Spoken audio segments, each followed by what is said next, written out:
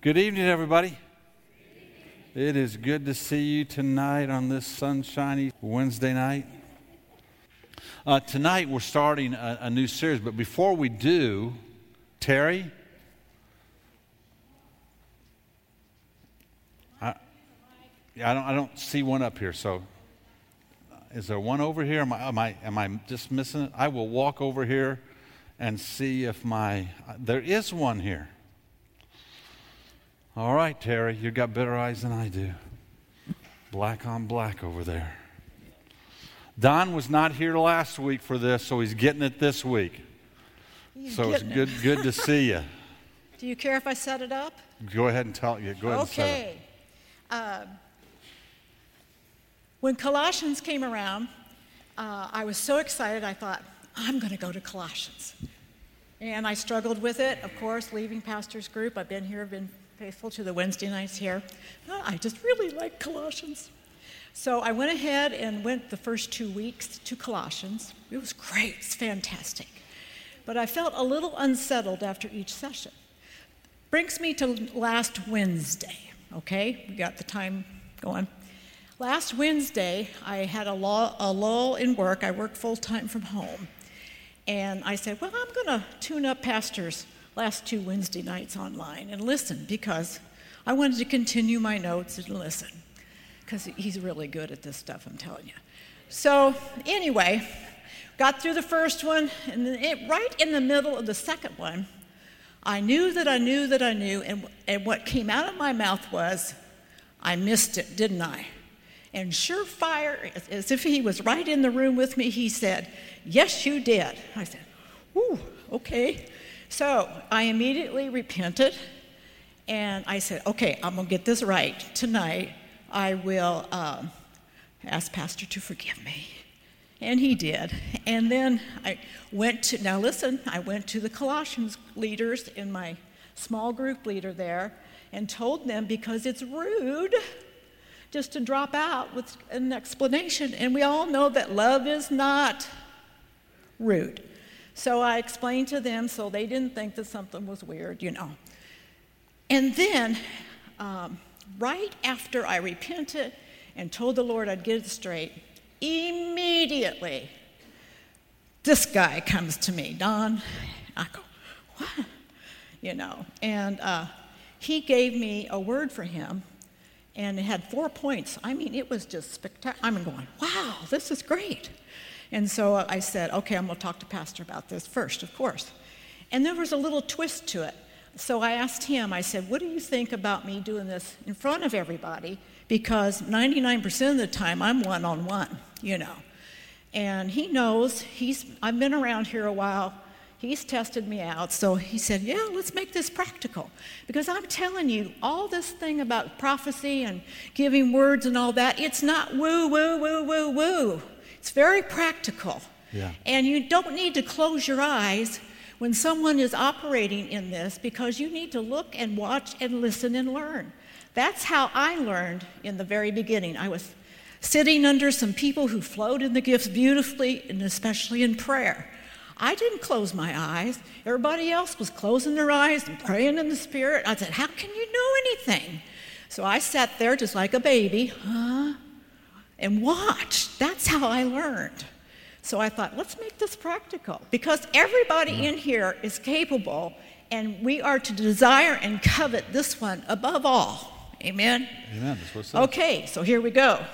First of all, I don't know Don that well. I know Judy. I do know he's a nurse. I'm a nurse. We have talked a little bit. You work at McFarland. Is there anybody who doesn't know what McFarland is? McFarland is a state hospital for the adult inpatient psychiatric patients. These are in our city. I know the homeless are and the poor is poor in spirit, but these are the most captive people in our city. They're oppressed, depressed, they have chains, they're the poorest of the poor, and our Jesus died for them. So, I do know that Don felt like maybe a year or two ago, you felt like the Lord wanted you to be in prayer while you're working and pray for that group of people and pray there. So I salute you for, number one, doing nursing in that setting. I did 4 years of inpatient psychiatric, so I know. But my patients were all children from 3 to 12. It's a tough job. And he works nights. The graveyard shift of all shifts. So, anyway, my dear brother, the first thing he said to me to tell you is don't be discouraged. Don't be discouraged because your labor of prayer is not in vain. Coupled right with that is you're not alone. You may be the point man, you may be at ground zero, you're on site, but he's got at least, and he told me hundreds, here in Springfield that are assigned to pray for that place and to pray for that population of our community and in our nation. It's a horrible thing. They can't function. They can't function in group homes. They can't function at home. So imagine that. Imagine their families. He's at ground zero. So don't be discouraged. Your labor is not in vain, and you're not alone. Not only is the Holy Spirit with you, but you're not alone in this thing, because the supply he has given you is the part you're supposed to play. It's joining up the Master.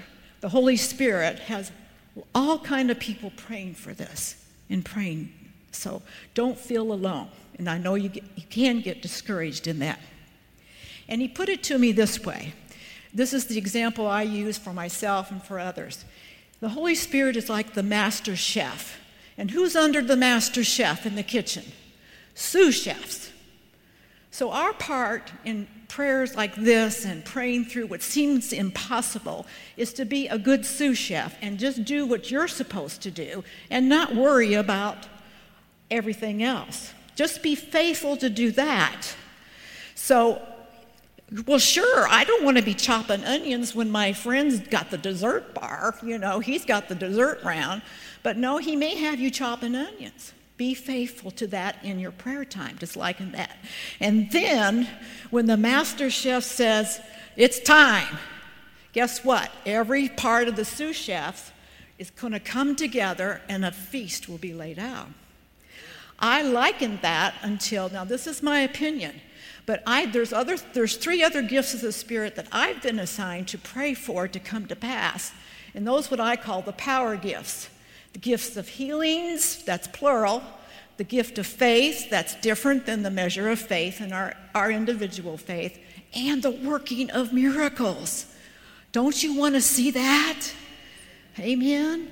So I believe that there will be a time coming, and I hope so soon, but I don't know. And this is not a thus saith the Lord, but I believe those gifts will be coming. Those people are going to be set free. We're going to see autistic kids set free and healed and delivered as a sign to the unbelievers and to their families.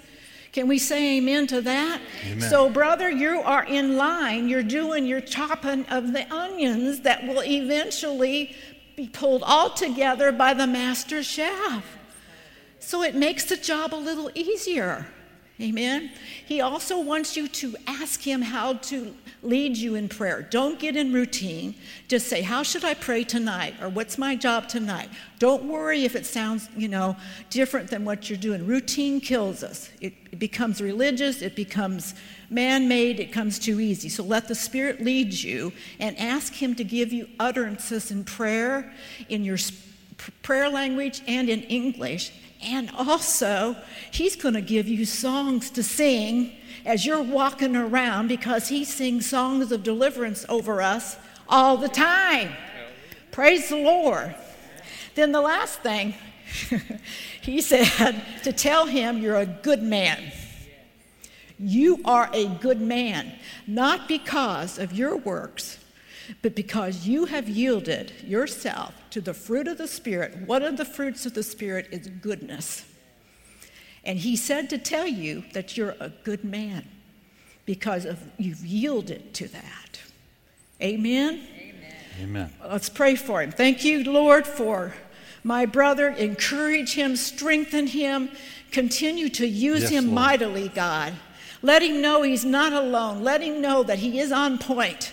That just keep being faithful to do and give of his supply. And more's going to come, and more's going to come, and more's going to come, and he'll be amazed at what's coming out of his heart and his mouth. Give him a vision for victory, for deliverance, that these people would somehow be ministered to and touched in their lives, God, and comforted. In Jesus' name, and everybody said, Amen. Thank you. Amen. Amen. Now that word could have just as easily, I'm going to have to take this over and put it up, could have just as easily been given one-on-one.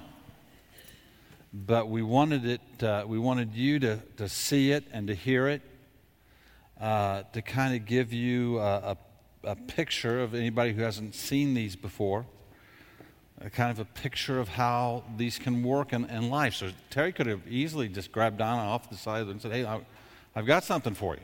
Let me share this with you. And then it's up to Don now to say, boy, Lord, I'm going to receive that. I'm going to act on that. I'm going to remember the things I was told in that. I'm going to start praying that way. I'm going to start worshiping that way. I'm going to start thinking that way and walking in that promise. If he senses in his spirit, boy, that's from God for me. So that's just how that kind of unfolds. Tonight, we're starting our series on the Psalms. If you have your Bibles, you can open it up to Psalm chapter 1. And here's kind of how this is going to play out over the next 5 weeks.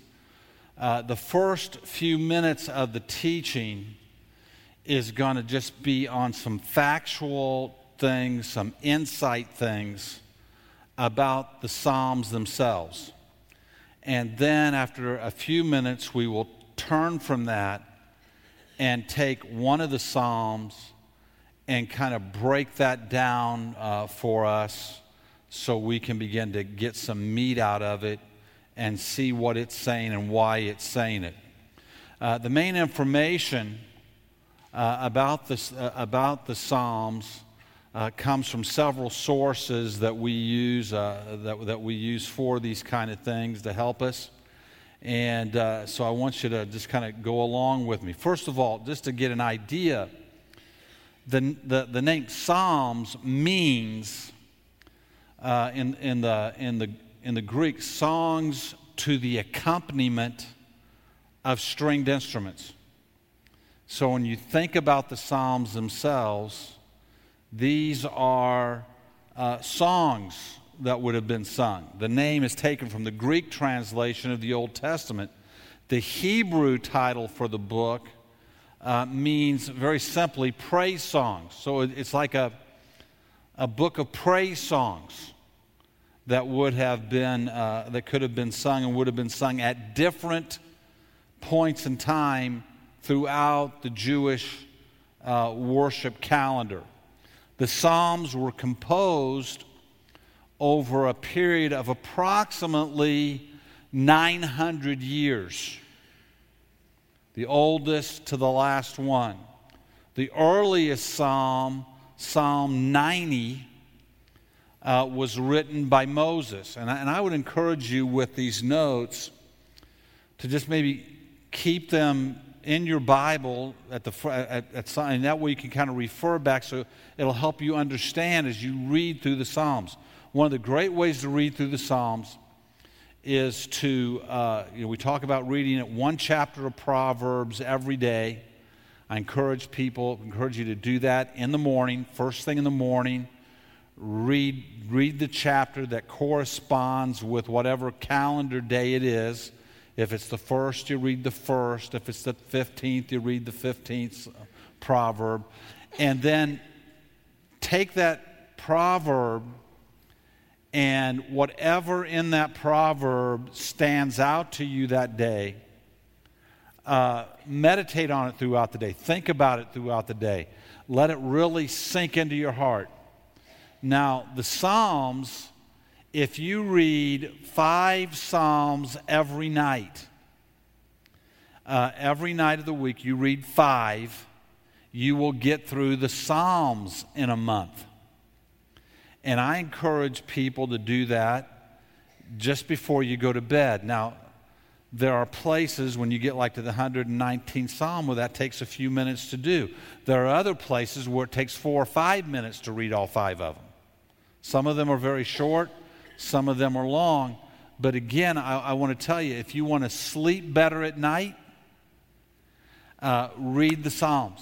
If you have trouble in your dreams, if you have trouble in sleeping, if you have trouble in worrying at night and things being on your mind and not being able to get them off of your mind so you can rest, read the Psalms, and instead of thinking about whatever you're thinking about, train your mind, concentrate your mind on something in those Psalms that you read that day and think about that and rejoice in that, and you'll have more peace when you sleep.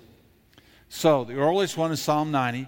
The latest were written by various authors after the Babylonian captivity.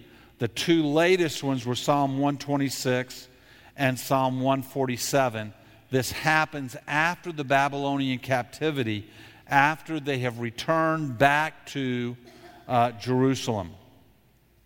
The Psalms are primarily associated with David because he wrote most of them, and I put in your notes a breakdown of the Psalms and who wrote which ones, so that you can be very clear. Some of them clearly state who wrote them, and some of them don't. So you see here, first of all, the first grouping is David. So on your notes, you can put David right there, and you see he wrote Psalm 73 and all of these other Psalms. Then the next grouping is Asaph. He wrote the Psalms that are listed there second. And then the next group are the descendants of Korah. These are worship leaders. These are people of the tribes that would take care of the temple, Levites, and his descendants wrote these Psalms. Solomon wrote several Psalms. He wrote two that we're really pretty sure of. One that's in debate. We know he wrote Psalm 72. Psalm 127, many people think he wrote it. That one's kind of in debate. And we believe he may have also written the first Psalm, the one we're going to look at tonight. Ethan wrote one, Psalm 89.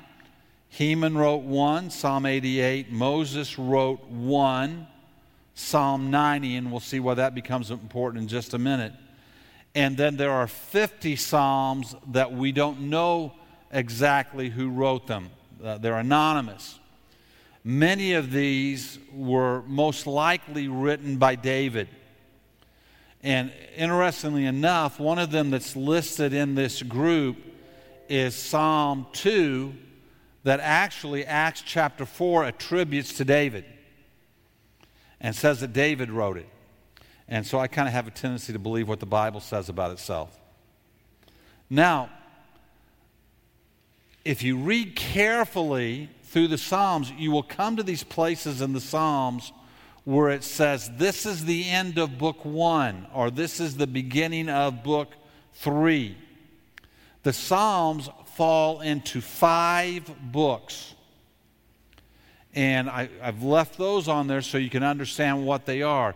Book 1 is, they're all of different length, 1 through 41. Book 2, 42 to 72. Book 3, 73 to 89. Book 4, 90 to 106. Book 5, 107 to 150. And how many are in each of those you see very clearly. Each of these books ends with a very emphatic and triumphant burst of praise that was probably added on to that psalm when the book was, when that grouping of psalms was put together and completed. At the time that it was completed, and I've listed those out for you so you can look at them and see them and understand why they're there. Now, here's the interesting point. It is suggested, many theologians believe, that each book corresponds thematically to the first 5 books of the Bible, the books of Moses, the Pentateuch. The general thought is this, that book 1 emphasizes the themes, and this will help you as you read them if you'll think about this and look at this. Book 1 emphasizes the themes of creation, of sin, and of salvation. Those first 41 chapters. That supposedly corresponds to Genesis, which prominently displays those very same themes. Book 2 is weighted with the theme of redemption.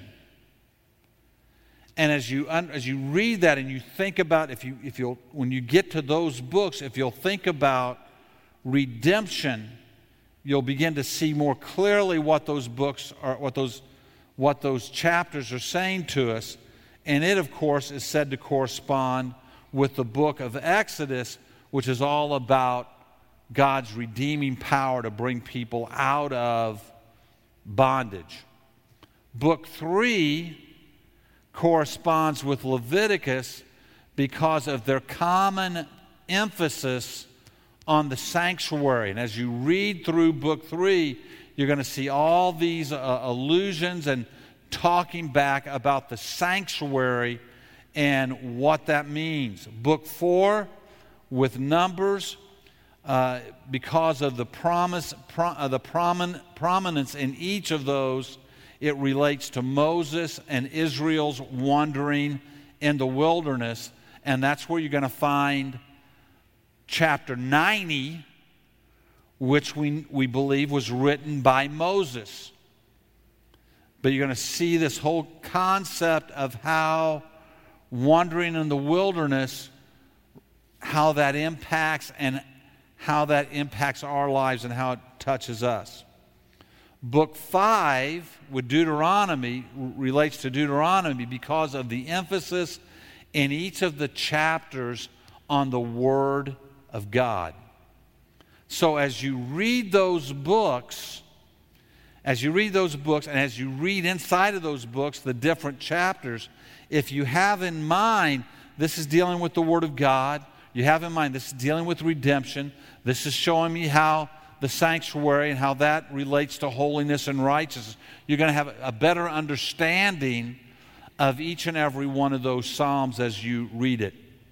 Many Hebrew scholars saw those divisions as a response to the Pentateuch, the first 5 books of the Bible. And one modern writer who accepts this view says that the Psalms is also a Pentateuch. It's 5 books, and it's the echo of the Mosaic Pentateuch from the heart of Israel. It is a 5-fold book of the congregation to Jehovah, as the law is a 5-fold book of Jehovah to the congregation.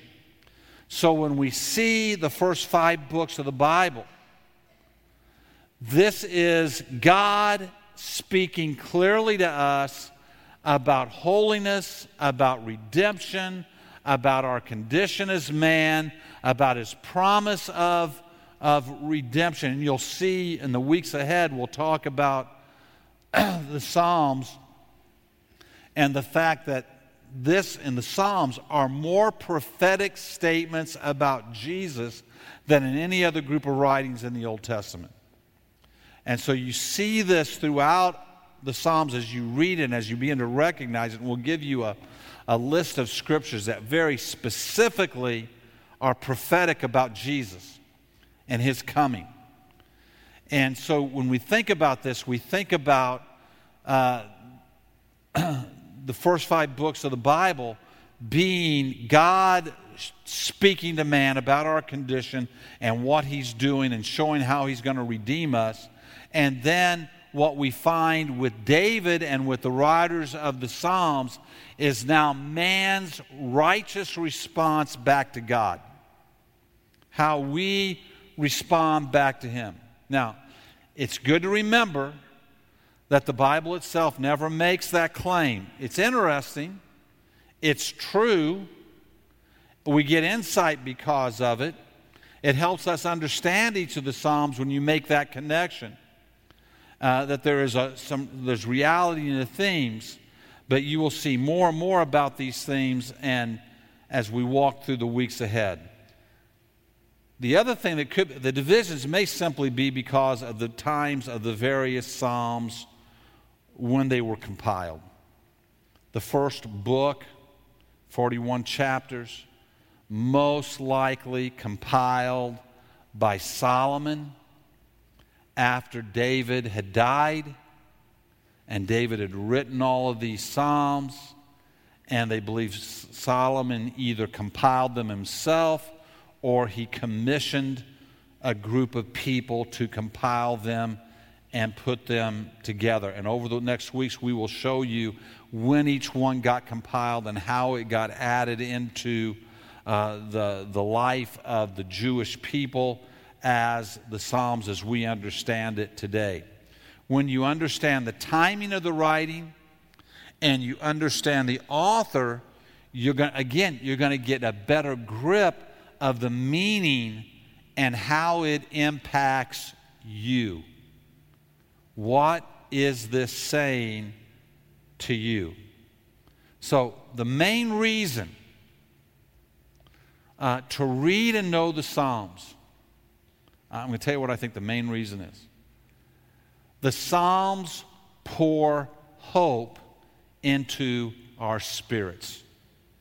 We're going to give you other reasons why we read them.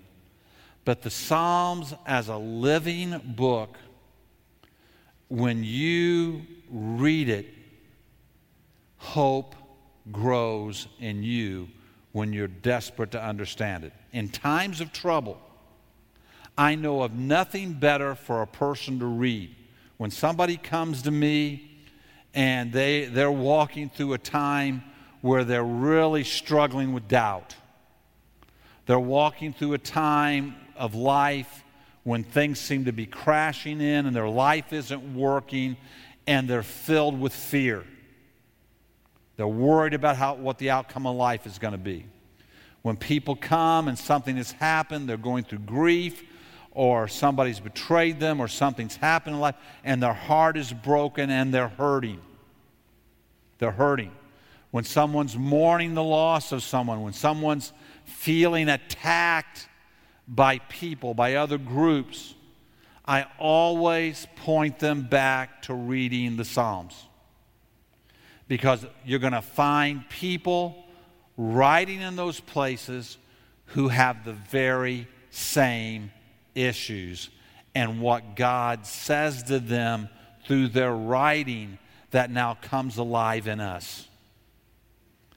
And so anybody who's struggling in life, I would encourage you to begin to really take time to read the Psalms and highlight those things that God is speaking to you at that time with what you're going through, and hold on to it. Hold on to it. In times of uncertainty, I immediately start reading the Psalms, because the Psalms will talk about God as our protector, how God keeps us, and I'll find certain Psalms certain parts of the Psalm just jumping off the page into my spirit, so that I walk away from that at night as I've read it with hope in my spirit instead of doubt or fear or anxiety in my spirit. This will help you live in the peace that God wants you to live in if you'll take time to really read and study the Psalms. And so you just read them. You just read them. You just look for it. And you just begin to read through them and let it speak to you. And as you do that, it's going to breathe life into you.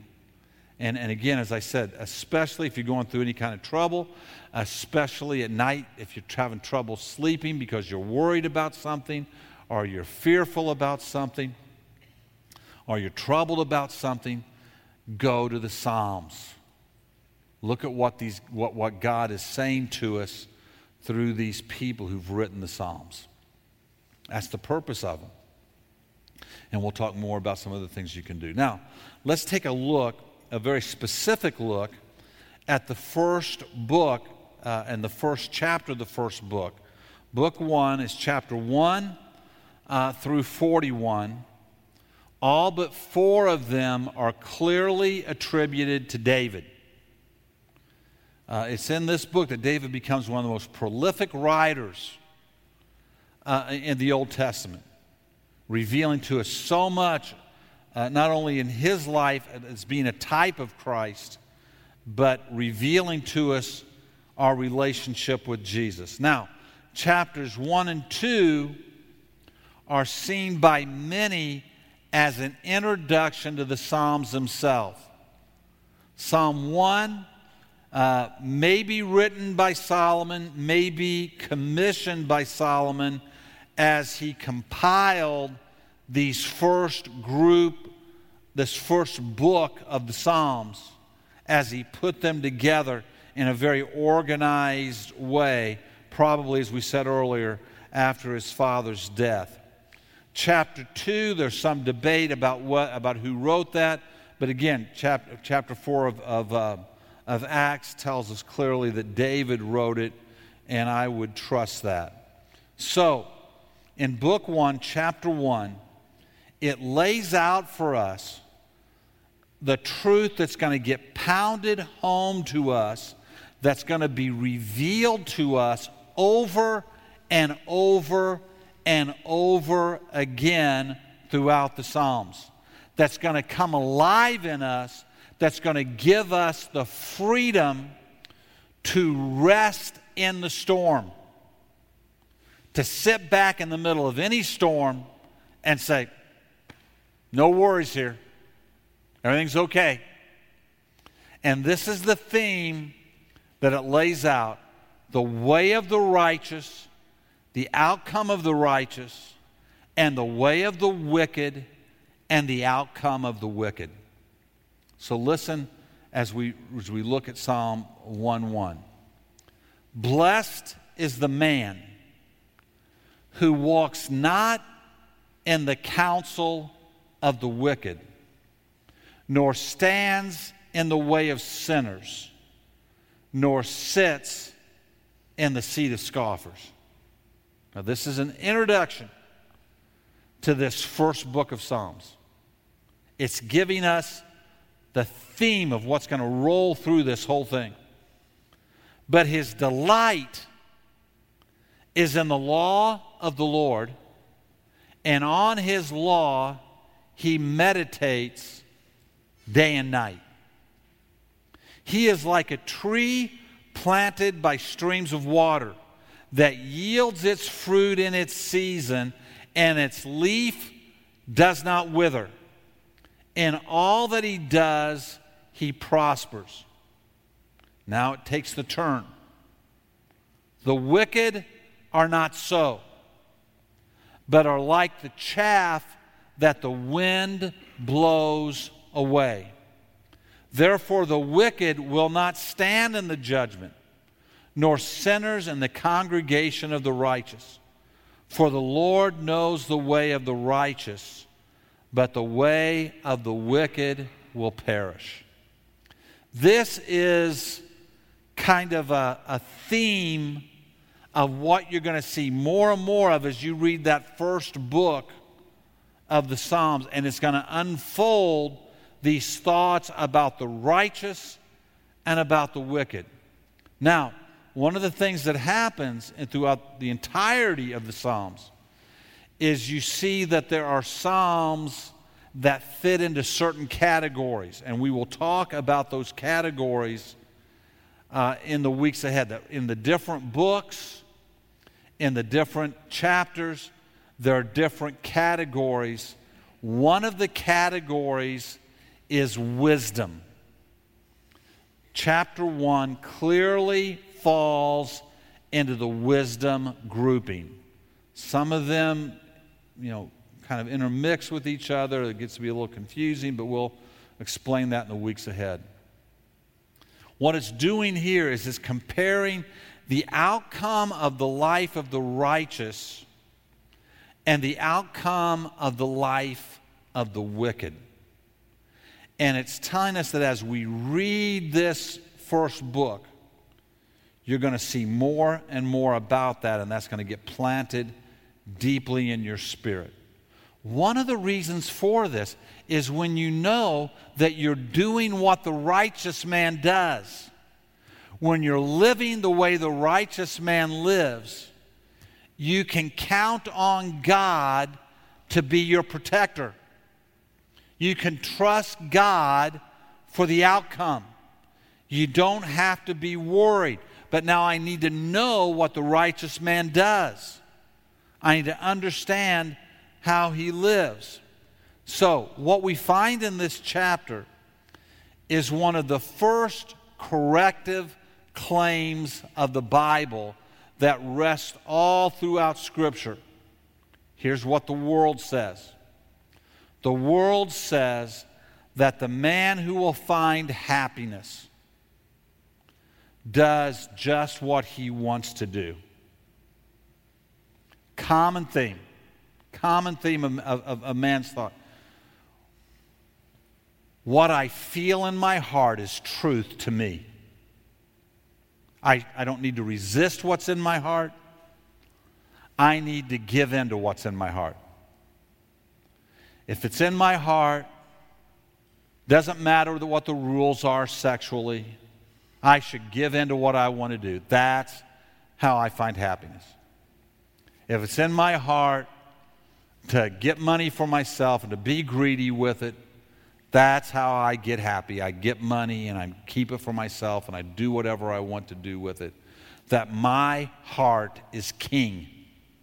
It tells me how to be happy. And who are you and who is anybody else to tell me any different? If I want to do it, if I feel inclined to it, I shouldn't resist it. I should give into it. I should live that way. If it makes me feel good to lose my temper and scream at everybody, if it makes me feel good to be unfaithful, if it makes me feel good to sleep around, if it makes me feel good, who is anybody else to tell me how to live my life? Happiness is found in me doing what I want to do. That is a constant philosophical theme of the world without God. And this book, what this book is telling us, is that this man who answers the call of the lust of the flesh, this man who is not controlled by the rules and given direction, that he's not going to find happiness. He's not going to find it at all. The Bible contends that happiness is found in just the opposite view. That happiness, true joy from God, is found when I resist my broken sin nature, when I discover God's nature for me, and I pursue God's direction in my life. I battle with my sin nature, and with the help of God, I overcome it, and I live in righteousness, that then I find the blessing and the fulfillment that only God can give in my life. That's what the Bible, that's what this book is telling us and is speaking to us. So, the man who finds true joy is going to find it in the truth of God's will in our lives. Now, if I believe the opposite, if I believe the lie, and I excuse God's word away, and I decide to live the way my heart lives, or I allow others in my life to do, I am setting myself up and setting them up for doom. They're not going to be happy. They're not going to find peace. They're not going to find the joy. They're not going to find life in God. They're going to find brokenness. because our flesh lies to us. So let's listen again. Blessed is the man, happy is the man, who walks not in the counsel of the wicked, nor stands in the way of sinners, nor sits in the seat of scoffers. One of the first things that we're told as we begin to look in the Psalms is who we allow to influence our life is important.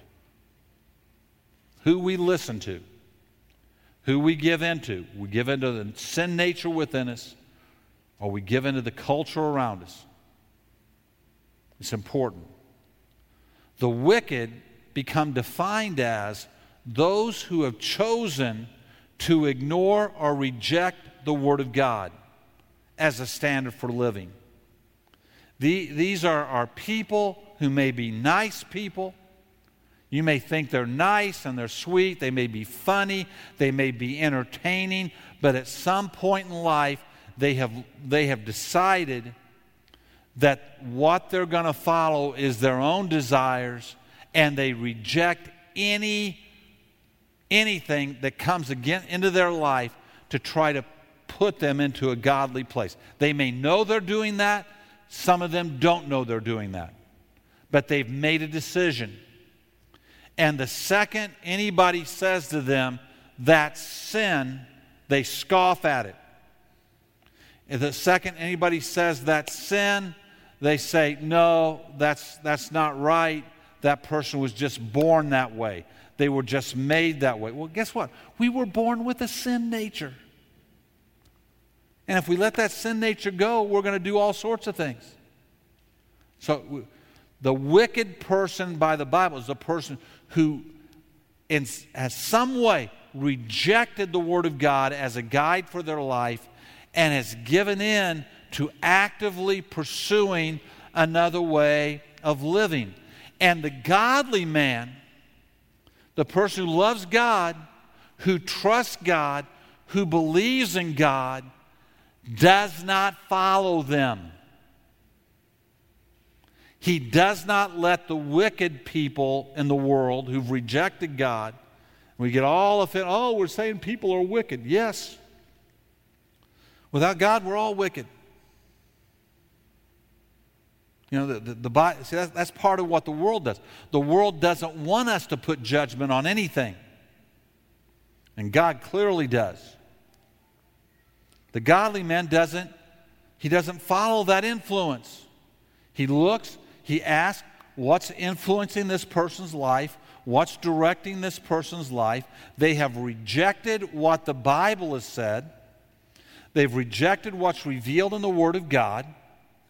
And they are living another way, either purposely or by ignorance. They've turned their back on the Word of God. I cannot follow them. I cannot be influenced by them. I can't hang out with them. I don't want to sit under their advice. I don't want to read their book about how to raise my kids. I don't want to read their book about how to conduct my marriage. I don't want to read their book about how to conduct my life as a single person. I don't want to listen to what they say is right and wrong. I don't want to hear what they say. They may be very entertaining on TV. They may come across so sweet and so nice. They may give lots of things away, and everybody may, oh, look how wonderful they are giving things away. But their advice is founded on wickedness, on a rejection of God's truth. And the Christian, the righteous follower of Christ, has to be mature enough to see that. To say, wait a second. They are celebrating what the Bible says is evil. They are telling me to live a way that the Bible says is of the sin nature. I cannot be influenced by that. I must get away from that, and many times that means I'm not going to read that book anymore. I'm not going to listen to that television host anymore. I'm not going to be a part of it because they're influencing me to celebrate what is wicked. Are you with me today? Now, Christians, this calls for us to really be strong here. The godly man doesn't sit under their advice. And this happens in many ways. This isn't just, what church you go to. Listen, you can go to a wicked church. There are churches that have given in to wickedness. They have accepted what the culture says is right and rejected what the Bible says is right. And you can say you're going to church, you're just not going to the church where Jesus is king. And you've got to reject that.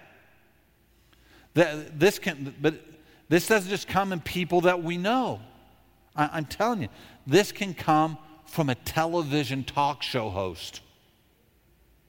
This can come from a magazine that has an underlying theme of celebrating wickedness, celebrating lifestyles that are evil, that want to, that their intent is to slowly influence you to think about things the wrong way.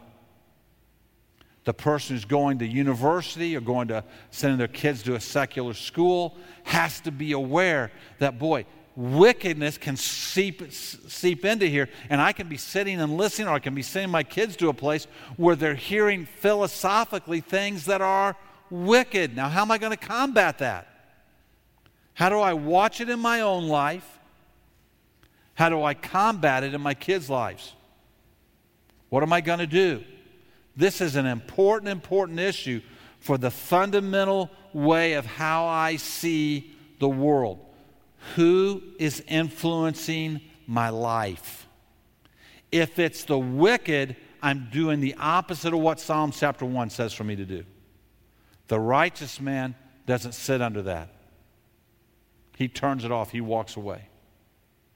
If I'm serious about this and I'm raising my kids, I got to think about who's influencing my kids' life and how do I combat wickedness when it comes into their life. If the music I'm listening to is a celebration of values that are against the Word of God, what am I listening to?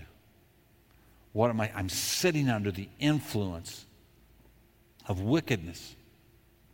Now, it goes on. His delight's not in those things. His delight is in the law of the Lord, and on His law He meditates day and night.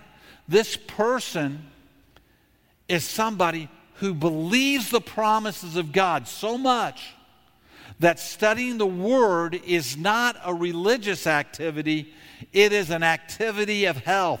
It is eating the good food.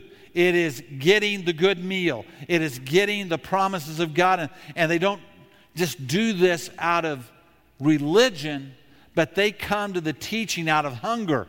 They come to the discussion groups with a desire to learn. They open up their Bible and they delight in it. They want more of it in their life. They've aligned their life with the Word of God, and he takes it and he meditates on that Word day and night. What does that mean? As he walks through life, he's thinking and he's looking at the world around him, and he said, okay, what does the Bible say about this?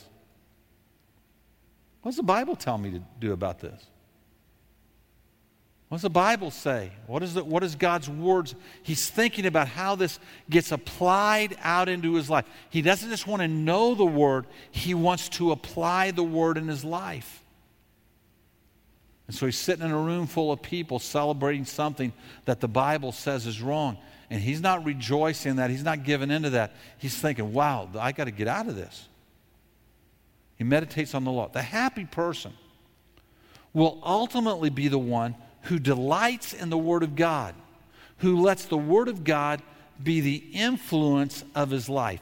This is the intro that's laying out the foundation of what's going to unfold throughout the first book of the Psalms. Now listen, what it's saying is this. The Psalms are the pathway to godly happiness. It's the pathway. Now, remember, that fits in all situations. What that means is that when that happiness that comes from God comes in the security that we're doing the right thing and we're living the right way. It doesn't come in the security that everything around me is going well.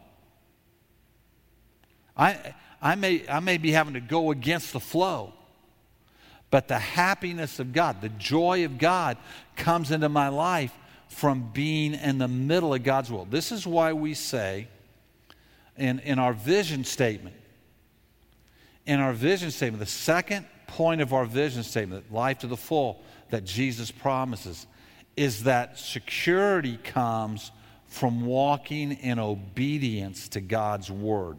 There's a sense of security. I know God's promises are true. I know what he's saying is right. If I do it his way and I don't compromise this for whatever other feelings I might have, but I stand on the word of God, I know it will be the right way to live. And that way, in the middle of any storm, I've got, now listen to the promise. He is like a tree planted by streams of water that yields its fruit in its season, and its leaf does not wither, and all that he does, he prospers. A tree planted by water always has nourishment. It's whatever season it is, it's planted by the water. It's not dependent upon the rain. It's planted by the water. Its roots go deep down and get into the water. It always has nourishment. The Word of God, the person who delights in the Word, he always has nourishment.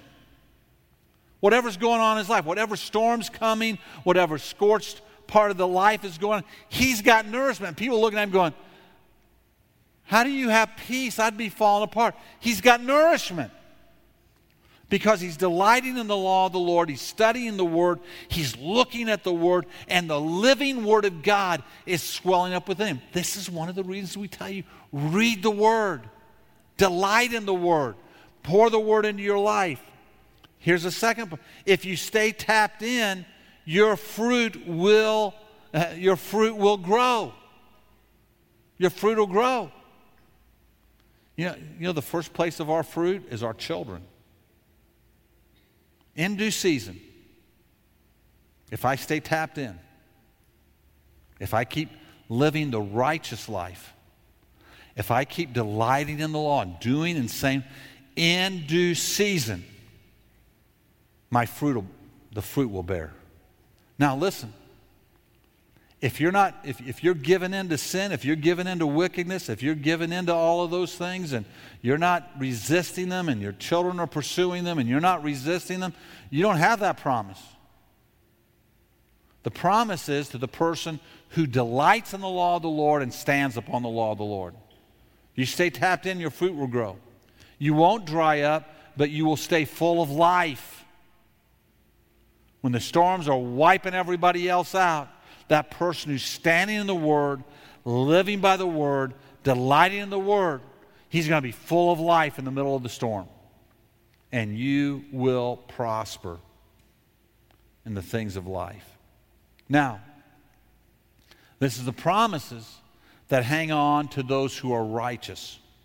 Let's take just a minute and look for those who go with the wicked. He says, the wicked are not so. Now remember, this is an introduction to what you're going to hear throughout the rest of the psalm as you read it, the Psalms. But are like chaff that the wind drives away. The person who builds their life on a rejection of the Word. They decide to live in opposition to the Word. Eventually, there's nothing left. There is no true sweetness to life in the way of the wicked. It is happiness for a moment and pain for a lifetime. It is a momentary thrill for a lifetime of destruction. This earth will bring ruin. Therefore, the wicked will not stand in the judgment, nor sinners in the congregation of the righteous. The day that our lives are judged, they will be seen for what they are. No matter how popular they've been, no matter how many books they've written, no matter how many movies they've produced, no matter how much of this world they've walked in, no matter how what kind of a sexual life they've lived, whatever it is, at the end of the day, when they stand before God, their life will be seen for what it is: foolish, failures, depraved. They rejected God's direction. They lived by their own standards. And there's no life in it. For the Lord knows the way of the righteous, but the way of the wicked will perish. This is the path before us in the Psalms. This is a life that comes here. The Psalms breathe life into the heart of the righteous, giving each one the strength to walk in this sin-scorched life with the grace and the power of God. We're not depending upon this life to give us life. We're depending upon the Word of God to give us life. We're going to be planted by streams of water. Yes, there may be hard winds that come our way. Yes, there may be things that we have to resist in this life. You're going to read all about those throughout the Psalms. These guys that wrote this, David didn't always have it easy. It wasn't always simple. But he kept coming back to one thing. He kept coming back to who God was in his life and finding the life that is God. So, I want to challenge you tonight. Begin to read and study the Psalms. Take some of these tools, begin to look at the Psalms, and let the Psalms breathe life into your life. I hope this has been a good introduction for you. And the best way you can use some of these tools, as I said earlier, is to take them and just begin to get a good overview of the Psalms. And we'll take about, like I said, 5 to 10 minutes each week to kind of give you a little bit more insight into the Psalms as a whole and how they work as a whole, so that you'll have this kind of tool as you read the Psalms to go and say, okay, now who wrote this? When did they write this? What was the kind of the theme about this, and what's it saying to us? And it's going to help some of this really unfold for you.